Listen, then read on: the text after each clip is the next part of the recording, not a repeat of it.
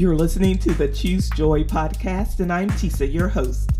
Here at Choose Joy, I pray for you, and we watch God work. Waiting can be hard work if we let it.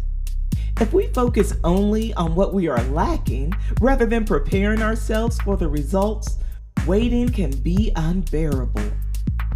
When we place all of our attention on how long it is taking for God to move, the hard work never gets done.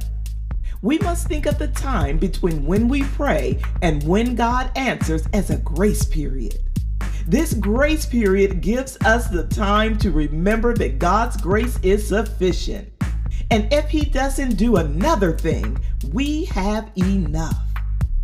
It's also a time for us to surrender our idea of what the answered prayer will look like, because we can't be so invested in our plan that we won't accept and follow His.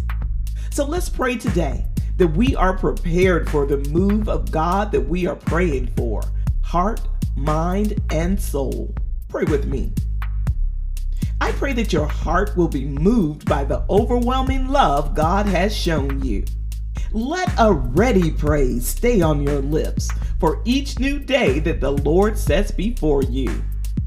I pray that you remain steadfast under trial and that you stay still until God says move. Don't let your impatience pull you outside of the will of God. I am trusting God with you that His plan for you is perfect, and so is His timing. You will be a witness to the power of God in your life, and He will be exalted. And now, God our Father, we know you to be unchanging and faithful. Lord, we confess that we let our eyesight be more convincing than the vision of the purpose you have planted in us. We repent right now in Jesus' name. Forgive us, Lord, for settling for what we can accomplish in our own power rather than waiting patiently for your perfect will. Lord, give us the faith today to prepare ourselves for your move in our lives. Help us walk like it is already done. Help us to stay alert and awake so we can run when you say go. We will trust your plan, knowing that your goodness and your mercy shall follow us all the days of our lives.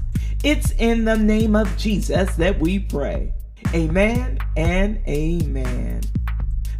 Thank you so much for praying with me here today at Choose Joy with Tisa. It is my goal for this and every prayer that it finds its way to everyone who needs to hear it. Help me reach that goal today by sharing this prayer with everyone you know. Until next time, I pray that you choose joy.